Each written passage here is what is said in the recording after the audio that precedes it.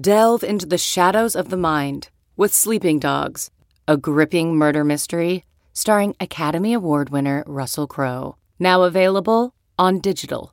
Crowe portrays an ex-homicide detective unraveling a brutal murder he can't recall. Uncovering secrets from his past, he learns a chilling truth. It's best to let sleeping dogs lie. Visit sleepingdogsmovie.com/Wondery to watch Sleeping Dogs, now on digital. That's sleepingdogsmovie.com/Wondery. CarMax is putting peace of mind back in car shopping by putting you in the driver's seat to find a ride that's right for you. Because at CarMax, we believe you shouldn't just settle for a car. You should love your car. That's why every car we sell is CarMax certified quality, so you can be sure with upfront pricing that's the same for every customer. So don't settle. Find love at first drive and start shopping now at CarMax.com. CarMax, the way car buying should be. Hello and welcome to the Yahoo Fantasy Football Forecast. I am Matt Harmon, and I am so excited today to be joined by my good friend, and I can say my good friend because this guy ships me beer occasionally, and that is the mark of good friendship, everybody. Chris Allen, contributor at 4for4, Number Fire, and NBC Sports Edge. I mean, Chris, did I miss anything there in your illustrious resume, and how are things going? I'm doing great, and you did miss one. It's actually one of your old stomping grounds, football guys. Yeah, I get to hang out with our mutual friends, Sigmund Bloom, Joe Bryant, Cecil Lamb, and the rest of those guys almost on a weekly basis. But yeah, it's been absolutely great. I mean, this off season, if not for all of the, I guess, like the draft itself, but like waiting for news, seeing like best ball like really start to pick up in terms of one of the like biggest things we get to talk about from a strategy perspective. So that's some of my research over at 4for4 is on that. So go check that out if you ever get a chance. But otherwise, man, I'm excited for you, dude. I mean, reception perception completely finding its own home like this year. I'm so excited for you, man. I've been checking out some of the profiles and everything that you and James Coe I'm working on over there. So it's just been this offseason just been excellent for both of us, clearly. Yeah, things have been good. I'm glad to see you in so many places that are, I mean, awesome spots. 4for4, Football Guys, Number Fire, NBC Sports Edge, like the staple of fantasy football. Like, it's all those sites. That's all those sites, man. You got a few more to add to your resume, but you're doing great, Chris. I'm happy to see it after connecting with you over the years.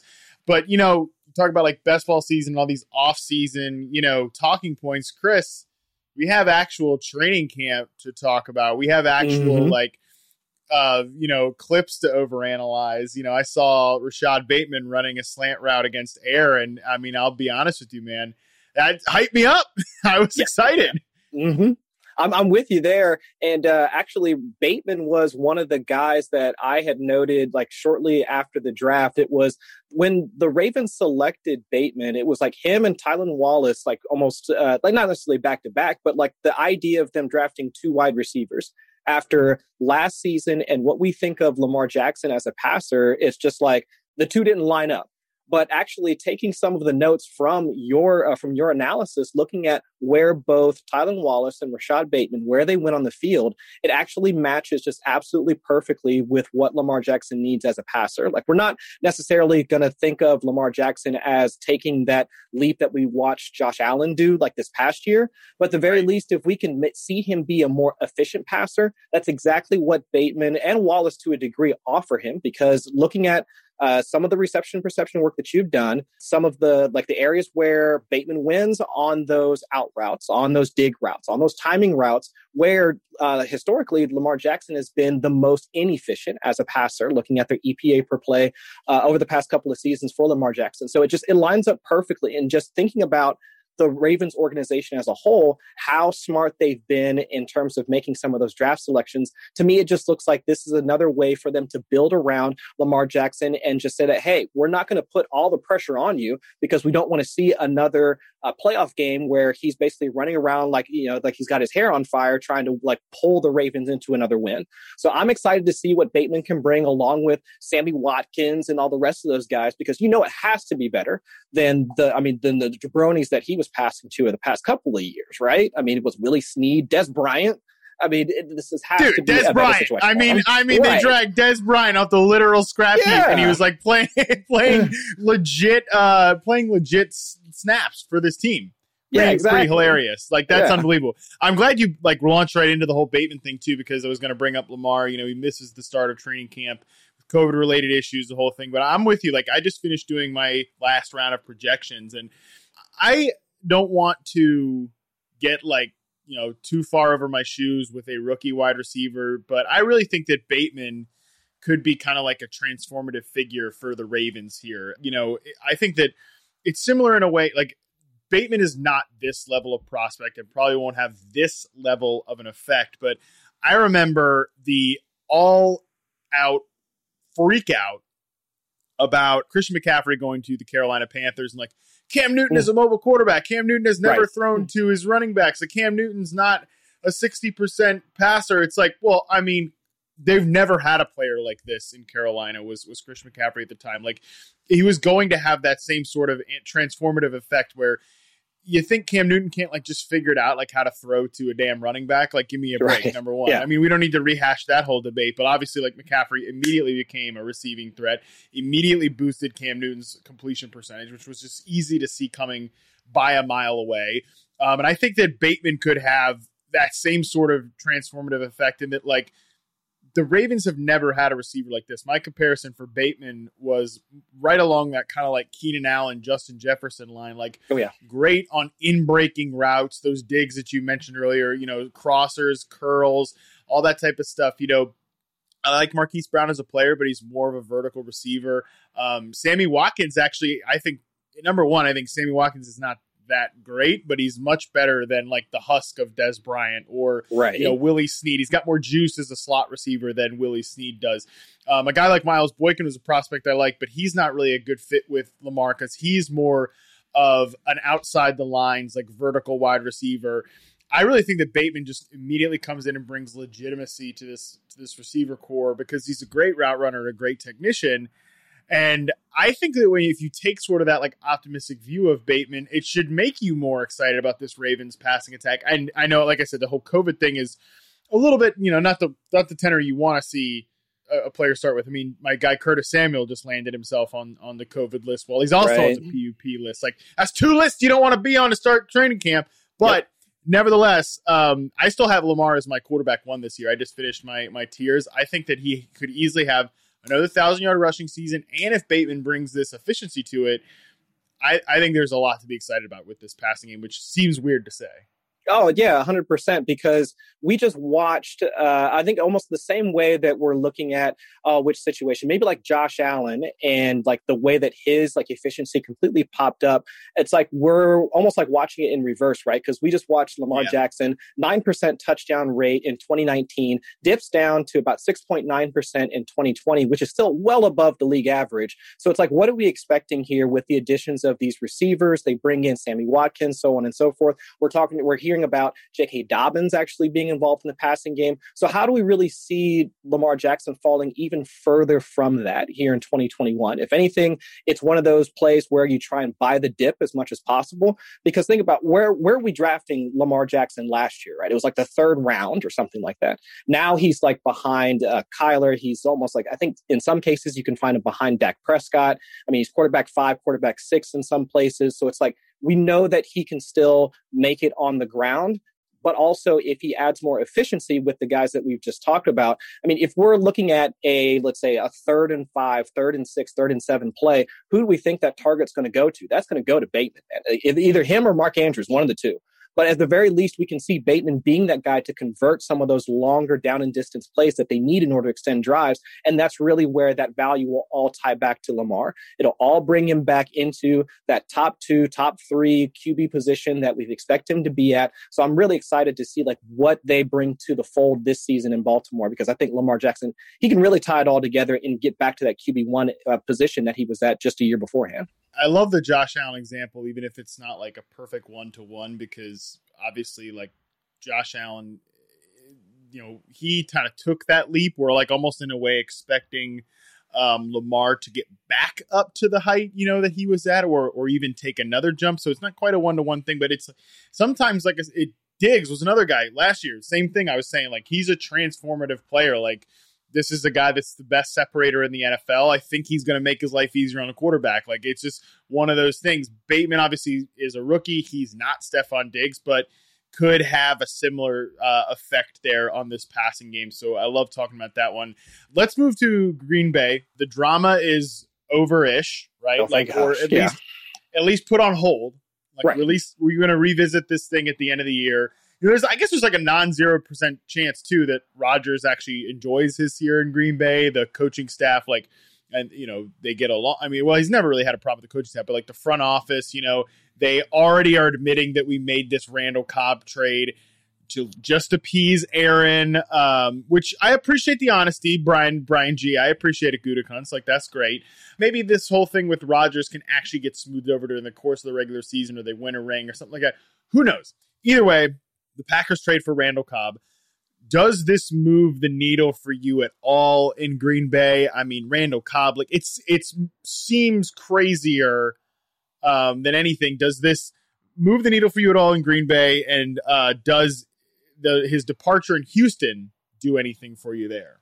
Not particularly. I mean, Randall Cobb, like, we know the role that he's going to play once he gets back into Green Bay, right? There's really no question about if he's going to be playing along the perimeter. I mean, over the past couple of seasons, he's been, 75% of his routes, like, running from the slot.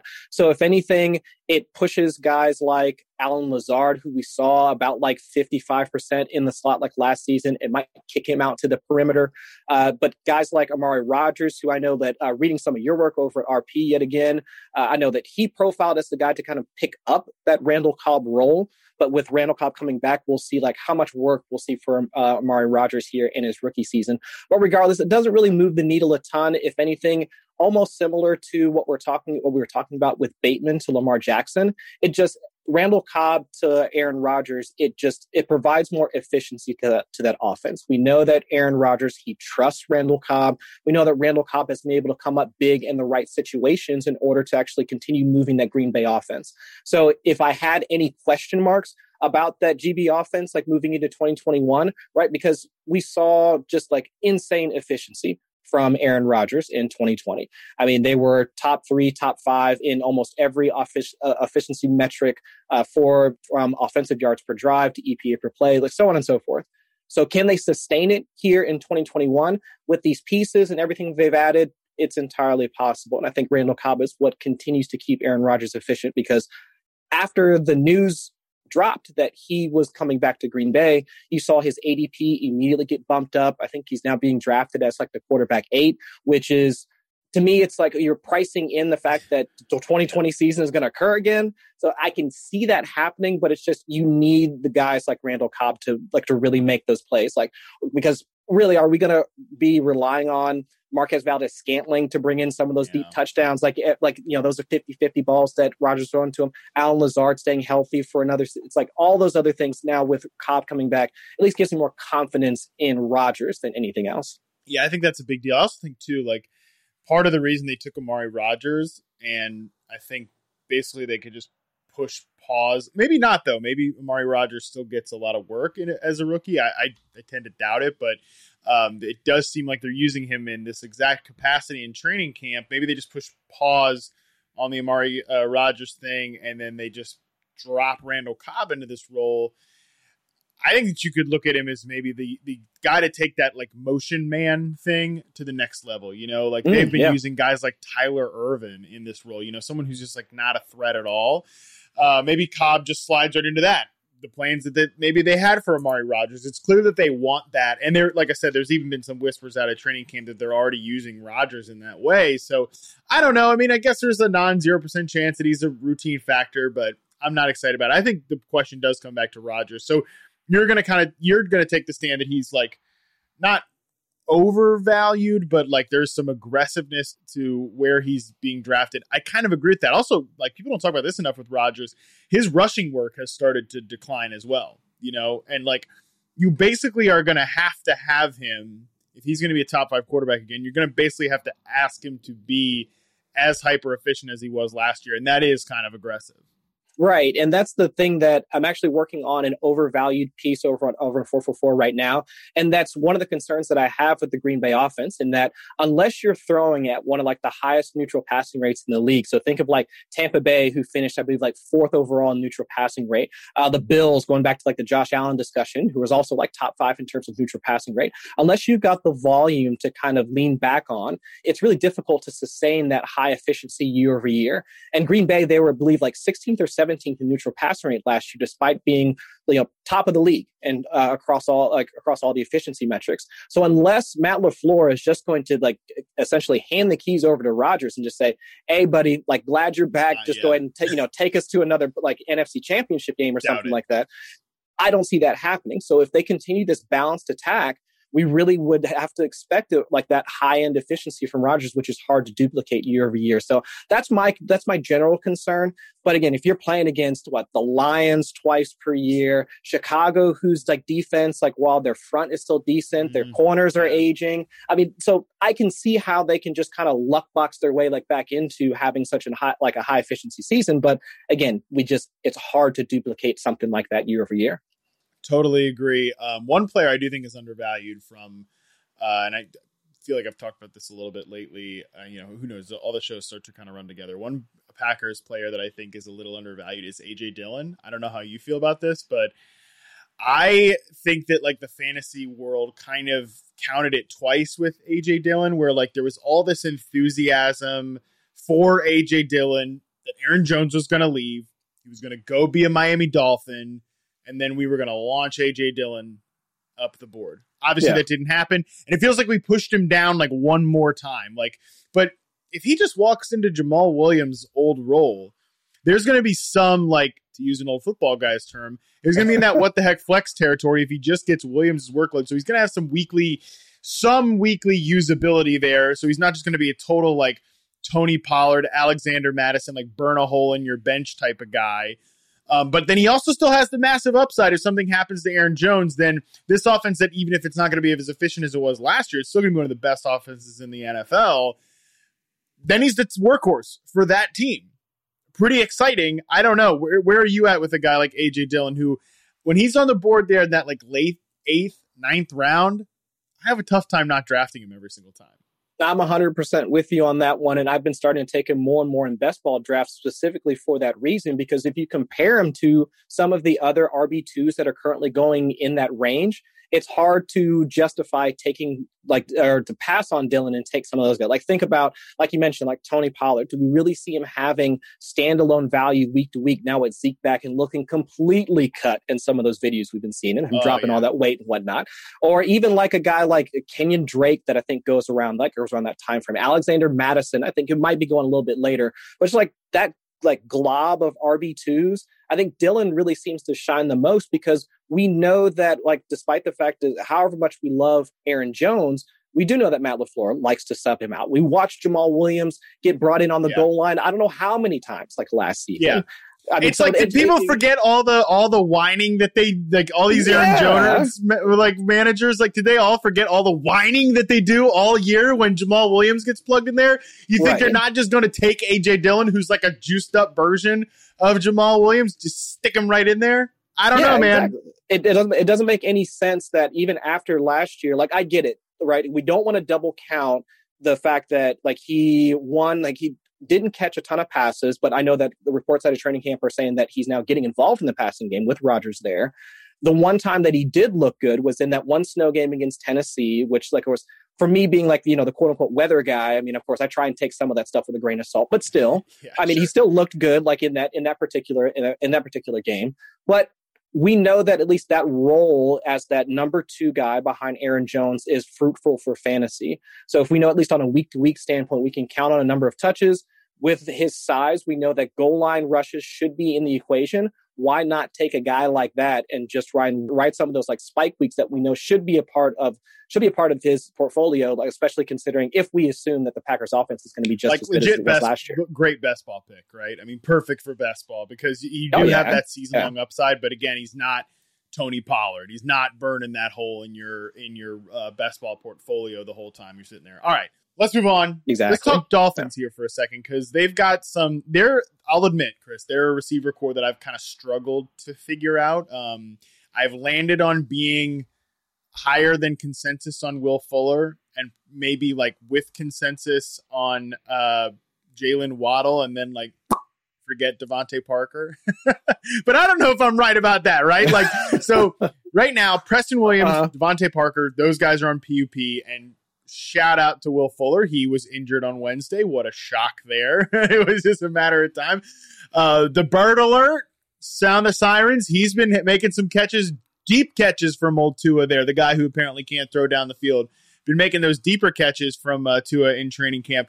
Where are you at with the Dolphins in this? Can you help me figure out this receiver core? Because I don't really know. Like, this is a big jump for Tua. He's going from like throwing to preseason guys, like legit the stone worst like skill position group out there last year, to suddenly this trio could be very good with Fuller, Parker, and Jalen Waddle whenever he gets rolling. Right. And that, to me, that's the thing I've also been struggling with it, because on paper, I mean, this receiving core is legit, right? After last season, when we watched like Ryan Fitzpatrick and Tua himself having to battle it out with Jakeem Grant, Mac Hollins. I mean, throwing like 10 passes to Lynn Bowden because they have to. Lynn Bowden, yeah, exactly. So it's just like, it's hard for me to reconcile like what Tua's rookie season was with now what it could be now, like with what you mentioned. I mean, they bring in his old buddy like Jalen Waddle, they bring in Will Fuller. Devontae Parker, regardless of what you think of him, at least he has been able to produce like down there. So on paper, it looks good. But now every day, if you hear something about a Miami Dolphins wide receiver, it comes with an injury report. Devontae Parker on PUP. Even Jalen Waddle today apparently collapsed in a heap during practice after like with with an ankle injury on the same side that he had to have surgery on, which is apparently, according to Edwin Porras over at Fantasy Points, said it's the same surgery that Michael Thomas had to undergo. So it's like and that's going great. Oh yeah, and that's going so well. Yeah, exactly. So it's like all these things now. Like, what do we think about Tua? Well, assuming health, we'll see like how the rest of the offseason goes for the Dolphins. Assuming health, I'm 100% like in on Tua this season, because for better or worse, Tua was at least efficient as a quarterback. I mean, even from like, if you go to like a metrics-based standpoint, from an EPA per play standpoint, he was at least efficient. He was just behind actually Justin Herbert. In terms of all rookies last season who threw like over 150 passes, just behind Herbert in terms of efficiency. It was just that we saw it in spurts, right? Because he was getting yanked for Fitzpatrick, like in that Raiders game, which was absolutely wild. He wasn't connecting on some of the downfield passes, but again, he was throwing to Jakeem Grant, Mac Hollins, the rest of those dudes. So it's hard to we have to contextualize the situation. But despite the fact that Tua wasn't at least a fantasy star, he was at least a decent NFL quarterback, or at least above league replacement level NFL quarterback. So now with the increase in his situation, assuming again all the receivers are healthy, I can see Tua at least being a part of those guys, those quote unquote like breakout candidates for this year. I mean, he's going so deep in drafts. Why not take a shot on a guy that on the receivers that we're all hyped for? I mean, if it's not Will Fuller, some folks are hyped for Waddle. Some folks are still hyped for Parker because he's coming at a decent value in drafts. I mean, if we're hyped about all those guys, even Mike Gesicki, I mean, if we're hyped for all those guys, Myles Gaskins, then we should at least be somewhat enthusiastic about Tua. It might be because some folks are still monitoring the Deshaun Watson situation. But either way, if it still winds up being Tua, I mean, I'm 100% behind him, like another year removed from his hip surgery. Yeah, I think people are too hard on Tua. I've said that basically all offseason, and I think he is one of those late guys that could be a breakout player. So I like that a lot. Let's go into your other breakout quarterbacks here, Chris. I don't know if you have any other training camp headlines that like really caught your attention. I'm trying to like stay away from those as much as possible, except for the CeeDee Lamb highlights. I mean, I got to get into some of those, man. Like, it's too much for me to, because, well, I know that he's one of your favorite guys, but I mean, just being able to see not just the athleticism, like the one-handed catches, like blah, blah, blah, but it's just seeing his evolution as a receiver, seeing him move like from the slot to being able to play more outside. I mean, it's just wheels up for him as being one of like the premier wide receivers in the league for many, many years to come. At least that's my hope. And being attached to like Dak Prescott, assuming Dak Prescott's shoulder's okay. But other than that, like I'm just excited to see what CeeDee Lamb can bring to the table here. Yeah, I mean, look, I'm not going to rank him this way. I'm not going to draft him this way, but there should be like 0% surprise if CeeDee Lamb ends up being a top 5 receiver this year. I would not be surprised in the slightest. He probably doesn't have the target total in his range of outcomes that he'd need to be like a top 3 guy at the position, because Cooper will eventually get back out there. Michael Gallup is still too good of a player. I think they're going to throw the ball to Zeke a decent amount, but I mean, Lamb is just, he profiles as that type of guy heading into his second year. And the fact that, like, thank you, Mike McCarthy. All I asked for coming into this offseason was let's get CeeDee Lamb out of this like very narrow slot receiver role and get him rolling vertically. So yes, no, we should take a few moments, because this is not going to stop, by the way. We should take a few moments every podcast to just say like, yes, CeeDee Lamb, it's justified. Fire it up. We're going ahead with the CeeDee Lamb thing. It's not the training camp highlights. It's more so the reports that he's like playing all over the field, which is what we really want to see. The guy is an unbelievable player. But anyways, switching back gears there to sort of some breakout quarterbacks. You mentioned Tua. I know you just wrote a piece on this as well. Who are like 2 or 3 other guys, and we can go one by one. We could diagnose sort of other players in the offense as well. Who are like 2 other guys that you're really looking forward to as breakout players at the quarterback position? Because it's a position that we kind of tend to overlook because we think, oh, you know, we can just stream these guys, and that is generally true. But with the rushing factor that some of these guys have, there is an advantage to, you know, that's why some of these guys like Kyler and Josh Allen are getting pushed up the board. Right. So then who are we looking at maybe later on? So one of the other guys I'm looking at later on is actually looking at your board behind you. Are you a Washington fan now? I might be a Washington fan now because of Ryan Fitzpatrick. I mean, we know that Ryan Fitzpatrick has been one of the like streaming quarterback targets for the past couple of seasons. Like whether when he was in Tampa Bay, I mean, completely setting the world on fire with Mike Evans and Chris Godwin. I mean, now he's moved over to Washington. And honestly, what's the difference in that situation in Tampa Bay than what he now has in Washington? He now has just a premier wide receiver core. I mean, minus Curtis Samuel. Hopefully he's back and practicing with him soon. But Terry McLaurin, we know, is going to be one of those other like dominant wide receivers. Logan Thomas, if you want to talk about tight ends for a second. I mean, the pride of Lynchburg, Virginia, Logan Thomas. I knew I had to bring him up because that's your hometown boy. But I mean, it's just, we saw him start to break out from the tight end position last season as well. Everybody's still excited about Antonio Gibson. So it's just like the surrounding talent now, it brings about like that portion of Ryan Fitzpatrick's game that we get really excited about. I mean, even when he was in Miami last year and we were talking about the guys that he was throwing to, now what are we going to expect when you put him with Terry McLaurin and all the rest of those guys? And so I'm excited to see like what he does now being integrated into a Scott Turner and like Ron Rivera like type offense, because after the schemes of like offensive gameplay that they had to call when you've got Taylor Heineke, Kyle Allen, the ghost of Alex Smith. I mean, you almost have to think it's almost like what Matt Nagy has had to do with like Mitch Trubisky and those guys. Like basically you're calling games with like one hand tied behind your back because you're just completely limited by your quarterback play. That's not the case with Ryan Fitzpatrick. Absolutely not. So that's one of the guys that even I know some folks have some concern about the defense. It's like, oh, well, because they have such good defense, he's going to be limited or whatever. No.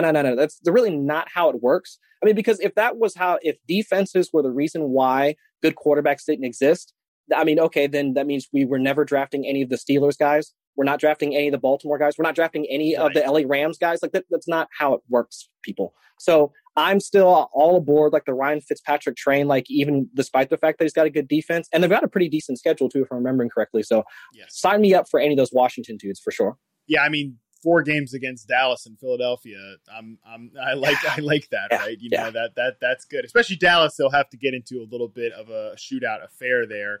I think too, of course the defense is going to limit the volume of passes in the offense, but like the efficiency can still be there. And that's what you really want out of these breakout quarterbacks. Like, I do think it's worth worrying about 2 guys I've been freaking out about, or like not freaking out about. I don't freak out about this stuff. I have a life. Like the 2 things that guys have been kind of going back and forth on with, and like I'm not sure how I feel the Denver guys, right? Because that's a situation where the volume could affect the receivers there, and that's not a non-crowded offense. Like in Washington, they've got good players like Logan Thomas, Terry McLaurin, and Curtis Samuel, but that's really it. Like maybe De'Ami Brown gets involved. We'll see about that. Like that's really the three guys. And obviously Antonio Gibson, we want him to catch some more passes this year too, but you go to Denver, they're a team that's going to play with the top 5 defense, and they have a non-aggressive quarterback in Teddy Bridgewater. And then you're looking at the volume being depressed for guys like Cortland Sutton, Jerry Jeudy, KJ Hamler, Tim Patrick, Noah Fant, and a running back that everybody's really excited about. Like that's a tough tree to break down. I don't think it exists. I don't think the same pessimism should exist in Washington, especially for Fitzpatrick. I mean, apparently he's in a quarterback competition with Taylor Heineke. I don't know about Get out of here with that. Yeah. If he's in a competition with Taylor Heineke, he's going to win that competition, right? Like that's the way I look at it. So I am still with you 100%. Washington want to be ahead of the curve on that offense. Want Curtis Samuel out there. Like let's just Curtis Samuel. Let's just get better. Let's just get rolling. I'm excited about that. Who's another quarterback maybe that we should keep an eye on as a breakout candidate? So like the last guy that I want to talk about, and I know that it's one guy that nobody really cares about. It's an offense that everybody thinks is stagnant, but I do have to give a shout out to Derek Carr, like real quick. Honestly, last season, top 10 in terms of efficiency, EPA per play from the quarterback position. Like that was where Derek Carr like finished like last season, which is absolutely surprising because when we think of the Las Vegas Raiders, I mean, we think about like the memes of like John Gruden and all the rest of that stuff, like Spider Y2 Banana, like all that stuff. So it's hard for me to like wrap my head around the fact that Derek Carr, he was actually inefficient passer. So the hope is though, like coming into the 2021 season, that one, they get our boy like Smokey Brown involved, like right quick and early. He brings like some of that, like some of those intermediate routes that we know that Derek Carr could really like flourish under. But also, I want to see what they do with Henry Ruggs like this year. Because when he was at Alabama, it was like he was used on screens, he was used on drags, he was used on just get the ball in his hands and then let him use his speed in order to outrun the rest of the defenders. Didn't see any of that like from him in his rookie season. If they start to actually create a more diverse route tree like for Henry Ruggs like here in his second season, wheels up like for that entire offense. And the way that I'm thinking about it, again, assumption of rational coaching, they need that. After all of the offensive linemen that they jettisoned like at the beginning of this season, I mean, it's just how do you not take your first round selection and turn him into the alpha, like the primary option, like in your receiving game? It makes no sense. So that's the hope, or that's the assumption I'm making for Derek Carr and for the rest of that Raiders offense. But regardless, I still think like Derek Carr can wind up still being at least a guy that he's being drafted back end of like all the quarterbacks, probably around like where like Ben Roethlisberger and like some of those other guys are being selected. So if you are really in a pinch from the quarterback position, Derek Carr could be a guy that can wind up like pulling out of a jam. I mean, if we're excited about Ruggs in his second year, John Brown like coming over, Darren Waller, I mean, as another tight end prospect, I mean, who's now cemented himself into like the big three for tight ends. Why not also be excited about the guy that's going to be throwing them passes in Derek Carr? Yeah, it makes sense. I mean, I struggled with Carr in my quarterback tiers because I had him, around like 20 or something, which is lower than where he finished last year. But it's just, I think he might outproduce that season long wise. Yeah. It's just, there's no I don't know that there's any ceiling there for Derek Carr. I think that like in a best case, I think last year was like a best case scenario for him, like efficiency wise. There's the volume's never truly going to be there because Gruden is a pretty conservative coach that, they play pretty slow. They run the ball a lot. So yeah, I don't know. It's, that's my one worry about it, but I get that the explosive play should be there because why can't John Brown like do exactly what Nelson Aguilar did last year, but better? Yes. Yeah, exactly. That's essentially where I'm at. And of course, if you're playing against the Chiefs twice a year, the Chargers twice a year, how else are you going to keep up with offenses that we know are explosive and we know they're going to be putting up 25, 30 points per game? I mean, they something's got to give with that. Totally. All right. I wanted to hit on a few of your guys from your piece that you just wrote, some July ADP risers and fallers and best ball drafts. First one I want to talk about, we just talked about Nelson Aguilar. Jakobi Meyers. I love this here. I'm a big Jakobi Meyers guy. I have not talked about him very much. I have not put him on receptionperception.com for a reason we talked about before we started the podcast that we will not revisit here. Oh, boy. Jakobi Meyers. I think that the gap all offseason between Myers and Nelson Aguilar didn't really make a lot of sense to me. And I like Nelson Aguilar. Like, as a vertical player, I think they found a really good role for him in Las Vegas last year. But, man, I think Jakobi Meyers gets open. I think that matters a lot. I also think, like, any analysis that look at the contract New England gave Nelson Aguilar, he's obviously their wide receiver one. It's like, well, listen, they overpaid so much for this guy and for Kendrick Bourne because they just had to get some warm bodies in there. Right. Because N'Keal Harry ain't it, and he thinks he's going to get traded. I don't know about that. And they had, like, nothing on the depth chart after Jakobi Meyers. I don't know. I think Meyers has done enough to potentially be this team's number one wide receiver. And if they move to, like, an up-tempo pass attack with Mac Jones eventually this year, which I think is probably going to happen. I love Cam, but I think it's probably going to happen. Meyers could be a real beneficiary here. I 100% agree with you, and that's one of the guys, like the late round targets for wide receivers in best ball that I've just been trying to pick up as much as I can, because I don't know about you, man, but when it comes to when like a new talent like comes onto a team, I'm almost like stubborn in the fact that, like, well, I think the guy that you all think of replacing him is still actually pretty good. So, like, why are we so much in a rush? It's almost like, I don't know if it's the same for you, but, like, when Kenny Gainwell got drafted, I was like, hey, Boston Scott isn't all that bad. So, like, why are we, like, all of a sudden, like, propping it? Regardless. Jakobi Meyers, though. New things are always the shiny object. They have to be, like, for us, like, in our fantasy football bubble. But, like, Jakobi Meyers, I know that because he was essentially the only game in town, like, last year, like, after Julian Edelman, like, got hurt, and it was essentially just him and a bunch of guys, right? And I can understand, like, if you saw a whole bunch of volume going his way and you're just like, well, they didn't have anybody else to throw to. Well, okay, but targets are earned. They're not just because because they're just guys like running around. Because if he was the only guy there and he was still like rocking, I think about like a 22% target share, why wasn't N'Keal Harry also getting, a 20+% target share, right? Because so try and reconcile that like real quick before you say that Meyers was just a guy. But also he was efficient with his targets. Pro Football Focus, one of theirs like big metrics is yards per route run, which is actually pretty predictive in terms of future production. I think Jakobi Meyers was 8th.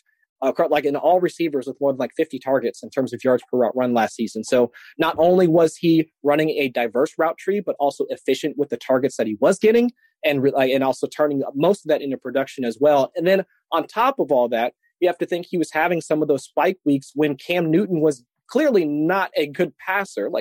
Regardless of what you want to ascribe to it, whether it's the shoulder, whether it's the COVID fog, whatever, we knew that Cam Newton was a scattershot quarterback to begin with, so you pile all that other stuff on top of it, but yet Jakobi Meyers still shined. So I'm still on board with the fact that Meyers could still be like the wide receiver one on that offense, but it's just now going to be, the target's going to be more spread out. Now they've added Aguilar and Bourne and Hunter Henry and Jonnu Smith and, James White is still there. So that multiple options are still going to be in that passing game, but Meyers is efficient enough to get the job done in my perspective, for sure. And like in sharper drafts, sharper best ball drafts, he might eventually what's his ADP at right now? I mean, you had it in the piece here, 158 or 155 overall. Like, he might eventually get into like the top 60-ish receivers or something like that. Mm-hmm. But I mean, dude, he is not like in any like casual redraft draft. This guy's not going to. Nobody's drafting him. Yeah, I have him aggressively ranked in tier 8, wide receiver 49. I really think this guy could be good this year. And I think he could be kind of like the wide receiver that really nobody sees coming. And I want to be kind of in on Jakobi Meyers. I want to just earmark him as the last pick in your draft, because I think if somebody's going to have like a ceiling from this passing attack, from the receiver perspective, it's going to be a guy that is like a full field player like Jakobi Meyers. I mean, Nelson Aguilar I liked the Nelson Aguilar signing, contract aside. I liked them adding him because he was like, he just brought like, he's an NFL receiver, like he brought a verifiable presence there. But if there's an unknown guy who could become a great player out of this passing game, I think it's Meyers. I love all the points you made about him. Like those targets were earned last year. Wanted to tap your brain on this one, because he is the new guy in this passing game. He is the new receiver. Emmanuel Sanders rising up the board a little bit. You mentioned that he's jumped up nearly 2 rounds amid the offseason news cycle. What do you think it was that sort of had him down to begin with?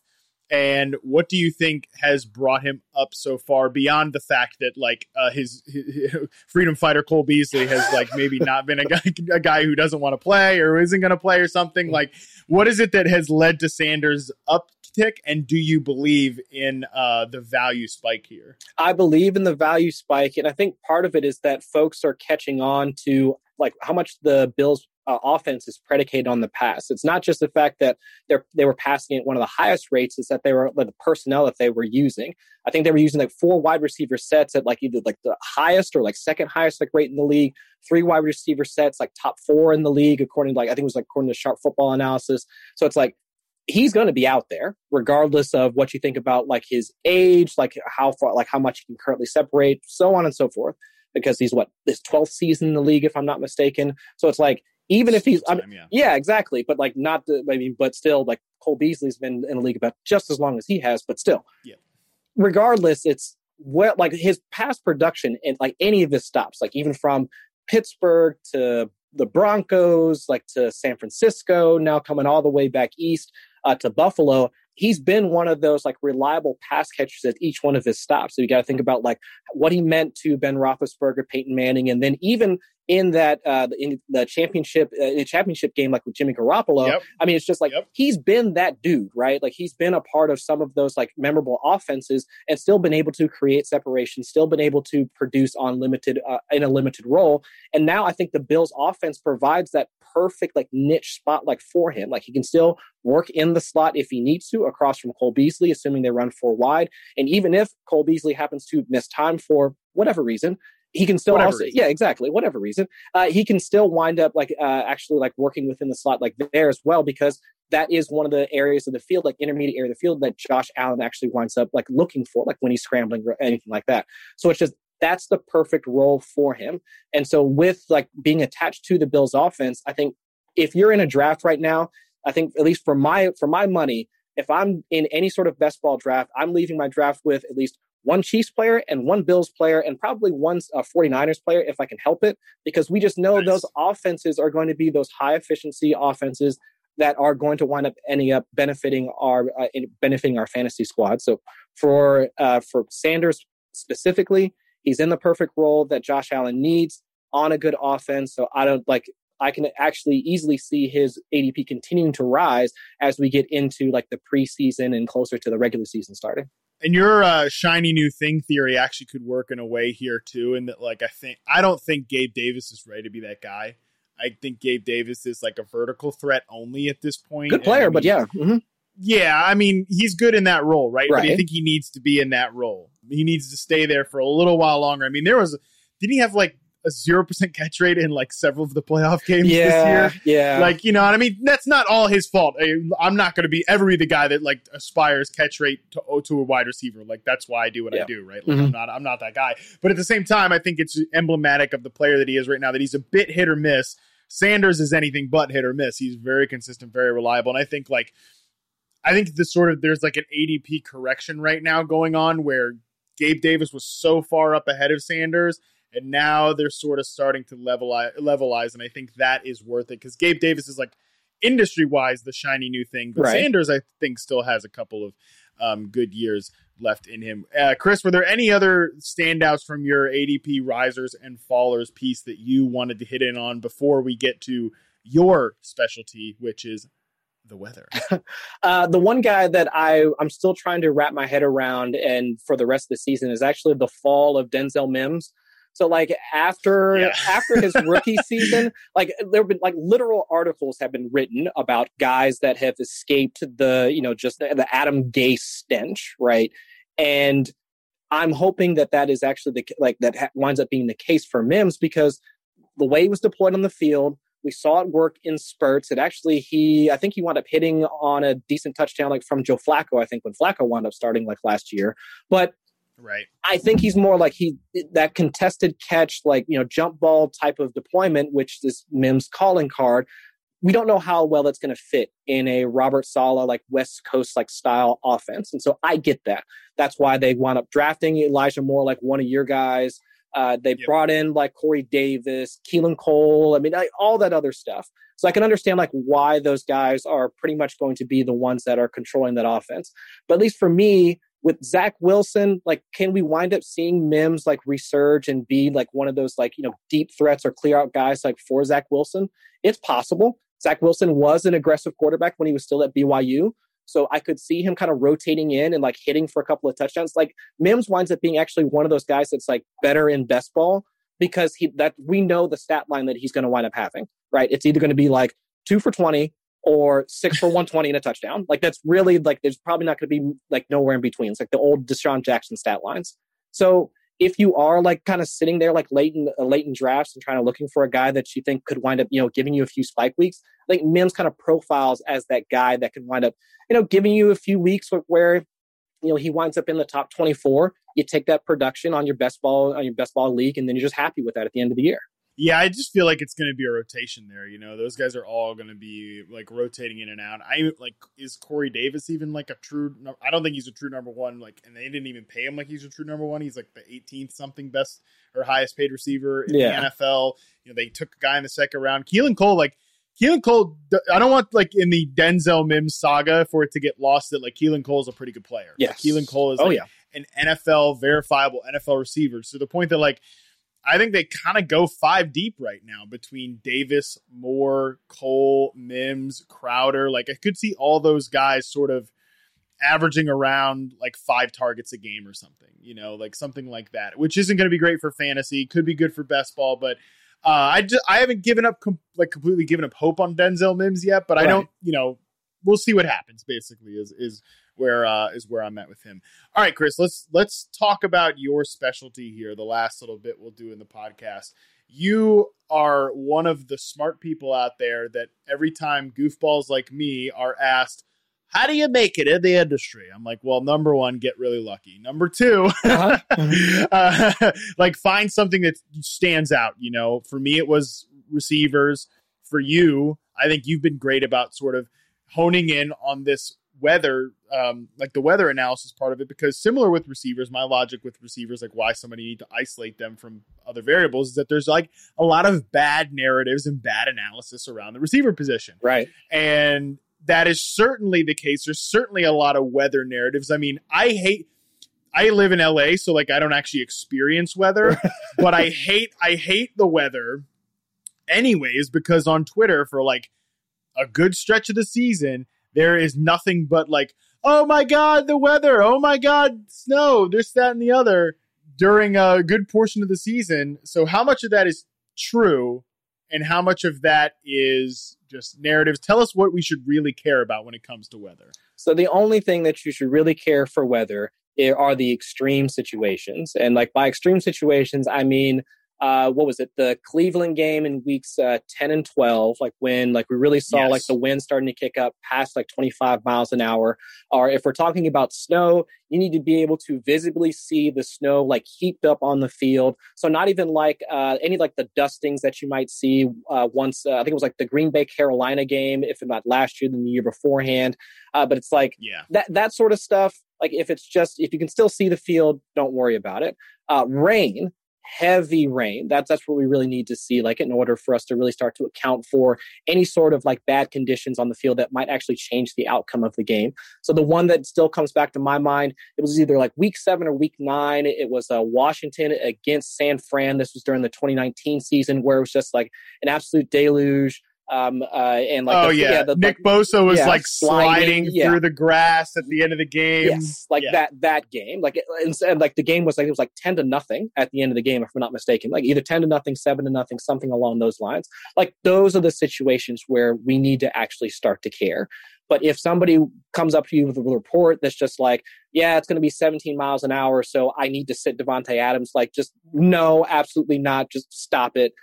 That's ridiculous.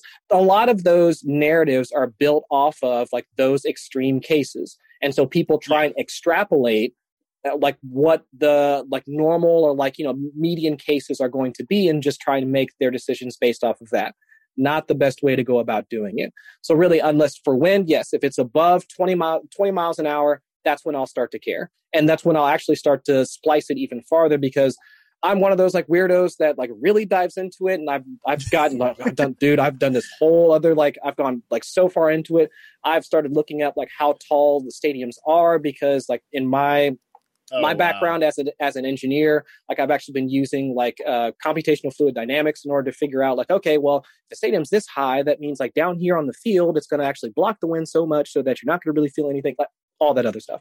So that's how deep like I've gone into it. But really, that's really what we need to concern ourselves with.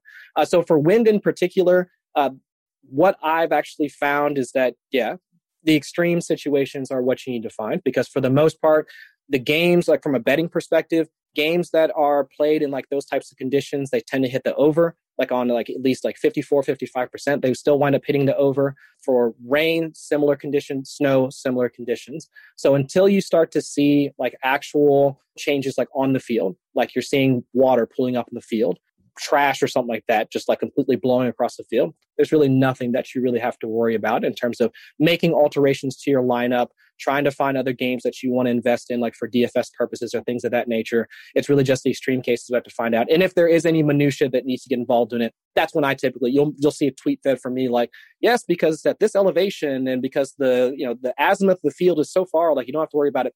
I dig into all that stuff to try and dispel most of those rumors on a week-to-week basis. Yeah. Well, so basically the one big thing there is everybody out there needs to be following at Chris Allen FFWX. Yes, sir. Be doing that for you. So when you see other chuckleheads out there, other goofball fantasy analysts being like, there's weather, there's rain, there's wind, you actually can go find somebody that you're talking about. My second thing is here, Chris, you should be, whether it's football guy, like go pitch this to all of your 20 employers and just whichever one's going to pay you the most money to do it, go to that one. If someone's not doing it already, if Joe Bryant's already getting you to do this, like I will apologize personally to Joe because he and I are buds. But one of these people should have you like just on a live stream every Sunday morning and like just doing doing this weather report, because I know that like it's a thing that like some fantasy shows get like a weather person on there,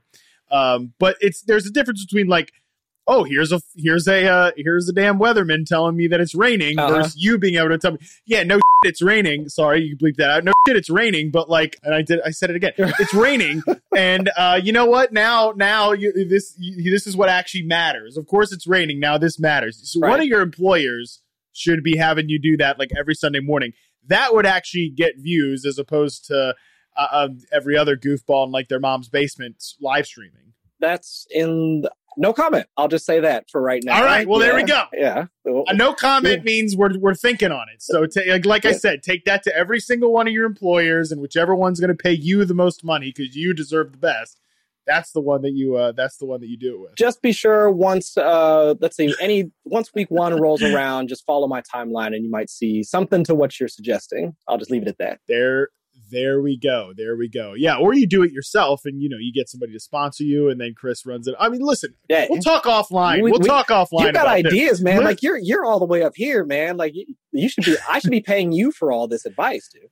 I'll just keep taking the free beer. But anyways, I love the examples that you brought up there, like some specific ones. And, the thing too, that people should also keep in mind about like weather is that weather changes, right? Like, and I think a lot of times what tricks, and I'm sure this has to probably drive you crazy, is that, like reporters will get to the damn stadium at like 6 a.m. Eastern time because those fellas and ladies are working hard. Oh, yes. Like, shout out to the reporters. They get there, to Lambeau Field or something at like 6 a.m. and they take a picture of like the snow-covered field. But that's like 6 a.m. Eastern. That game's not starting until 1 p.m. Eastern. Right. And on top of that, things change. And on top of that, Lambeau actually has heated pipes that run the length of the field that actually would help melt some of that snow as quickly as possible. So it's like, I did not know this. See, that's part of the research that I've done in order to figure most of this stuff out. It's like, oh, there's snow on the ground. Okay, how much snow and what stadium it's at? Oh yeah, they've got heated pipes. You're good. Same thing with Denver. They've also got the pipes underneath their field in order to do some of that stuff as well. So it's just, that's the level of detail that goes into some of the research that I've done so far, because you're absolutely right. Like when reporters do report on those things, it's like you can see, I know a number of games that I've watched like out at Gillette Stadium, Foxborough, like where we've seen the rain continue like pounding down. And I'll just be like, oh, okay. And I'll have people like, tweeting at me and messaging me like, hey, do we need to move off of this game? Like, do we need to go somewhere else? It's like, well, one, when was that picture? When was that video taken at? Well, two, also because of league protocol, you actually, the tarps are supposed to be on the field in terms before, like during inclement weather, up to 2 hours before the game is actually played. So the field itself might not be bad. And then depending on which field it is, it actually might be, if it's versus sod, which is actually going to take in most of the rain, versus like synthetic, which actually wicks most of that stuff away. So that's where the nuance starts to come in. That's where you actually really start having to ask yourself those specific questions versus just saying, oh, it's raining. Oh, it's snowing. This game is going to suck. It's going to be like 10-7 or something like that by the end of the game. It's going to be awful. You really have to contextualize most of the conversations when most of the folks are just going to sit back on their old narratives. Like if it's snowing, we're going to get that. What was it? The Frank Gore versus Reggie Bush, like Buffalo versus, I think it was like Buffalo and I forget. Now it's like, I'm missing who the other game was from like maybe 2 or 3 years ago the Colts. It was like Buffalo versus the Colts 3 or 4 years ago, where Frank Gore wound up having just 30 or some odd carries or something along those lines. But it's just, those are the narratives people fall back on when they hear stuff like that. Totally. My snow memory is always the LaShawn McCoy game where he was. I remember that one too. Yeah. I feel like if anybody's played fantasy, they have to remember that snow game in the last 2 years. Chris, I feel like I could bounce like 3,000 different weather-related questions off of you because I don't know anything about this stuff, but I'll just end it on this one so that we don't have a 2-hour-long podcast. like just two total dorks talking about weather. I do think people really care about this information. I think people will, like, once the season starts, people want to know about this stuff. So again, you just go follow Chris on Twitter, and whatever his mystery weather special, Sunday morning special he's planning to reveal here, you better go figure out where that is, whoever's paying him the bag for the weather analysis. Last thing I just asked about you, like, I guess for daily fantasy, that's probably where I understand like the panic about, the weather and stuff like that, because the entire board is open to you, and I guess sports betting the same sort of way.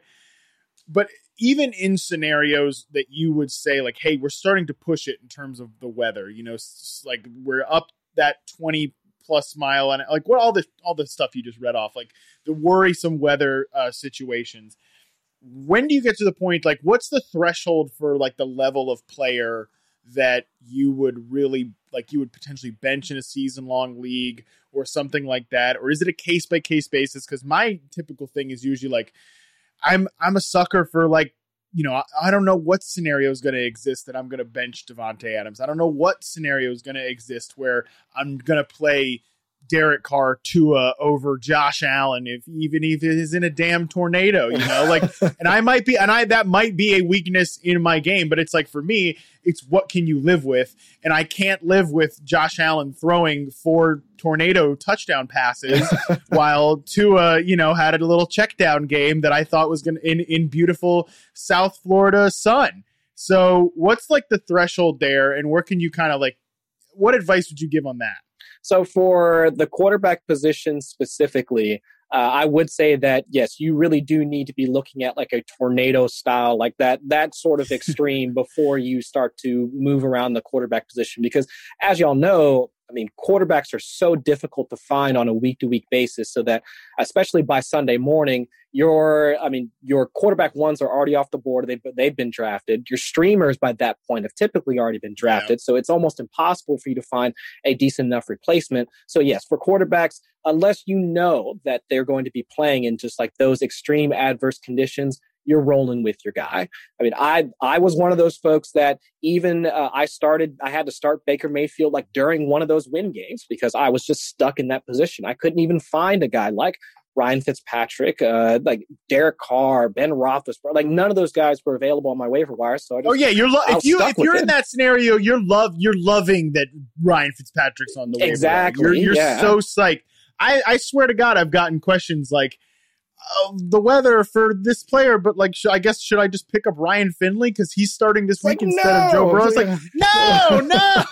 no, there's no scenario unless the tornado. By the way, I keep saying tornado. If the tornado has picked up Baker Mayfield and he's I'm doing the circle tornado motion for the podcast, folks. Yeah. He's launched out of the stadium. Right. Playing. Yeah, that's when you're really stuck in that position. But for wide receivers, because there is some depth of the position, even on the waiver wire, you can talk yourself into a couple of bozos that might be available on the waiver wire. Sure. If you wind up finding that guy, but if you're talking about Devontae Adams, DeAndre, Calvin Ridley, like any of those guys, no, I'm rolling with my guys, because for that, in those cases, there's nothing to suggest in the data that wide receiver ones are going to wind up losing out on their target share for that particular game. Because like we were talking about earlier, targets are earned. So it's not just because the weather's like the wind's going to be howling or the rain's going to be pouring down that there's going to be just absolutely zero volume for those guys. So you at least have to bank on, at that point, you're banking on talent, which we know that all those wide receiver ones still have. So no, I don't move off for any of those. The wide receiver twos, so like if you're, let's say, stuck with, I don't know, DJ Chark or something like that, and you want to try and find a guy that might be available on your waiver wire, one guy that's sitting on your bench and you want to move off of him, okay, fine. That I can live with. But yeah, my threshold or like my tolerance for risk is definitely like one that I'm not sitting any of my wide receivers or like my elite players, wide receivers or running backs combined, like for any of the folks that are on my bench or could be available on the waiver wire, unless it's in one of those extreme conditions for the most part. That is good to know. That makes me feel a little bit better. And again, yes, try to avoid any tornadoes where yes. Baker, I'm sorry, Baker, I launched you out of the tornado thing. Poor guy. All right, Chris, this was awesome.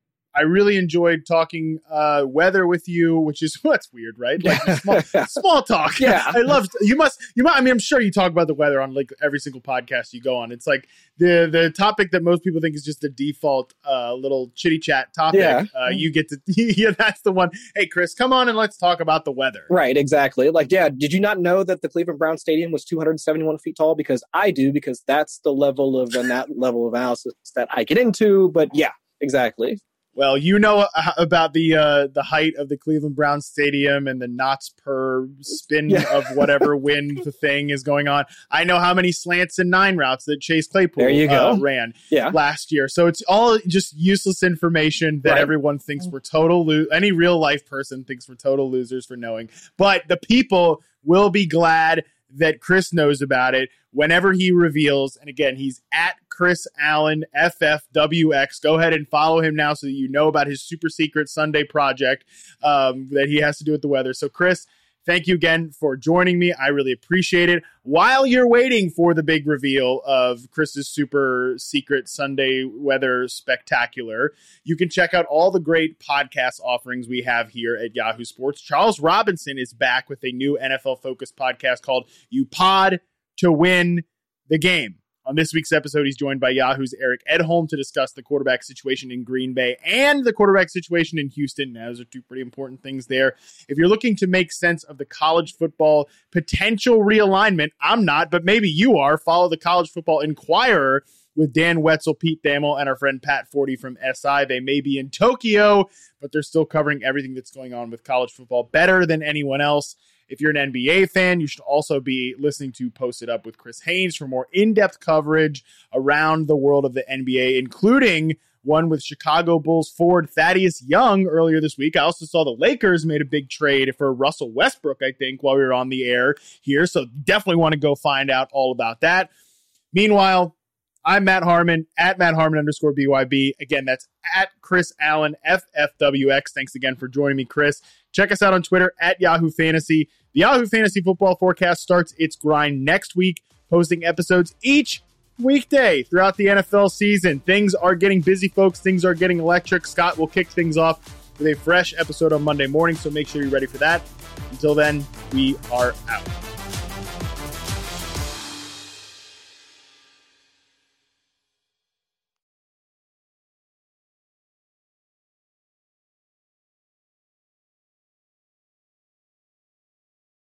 Look around. You can find cars like these on AutoTrader, like that car riding your tail.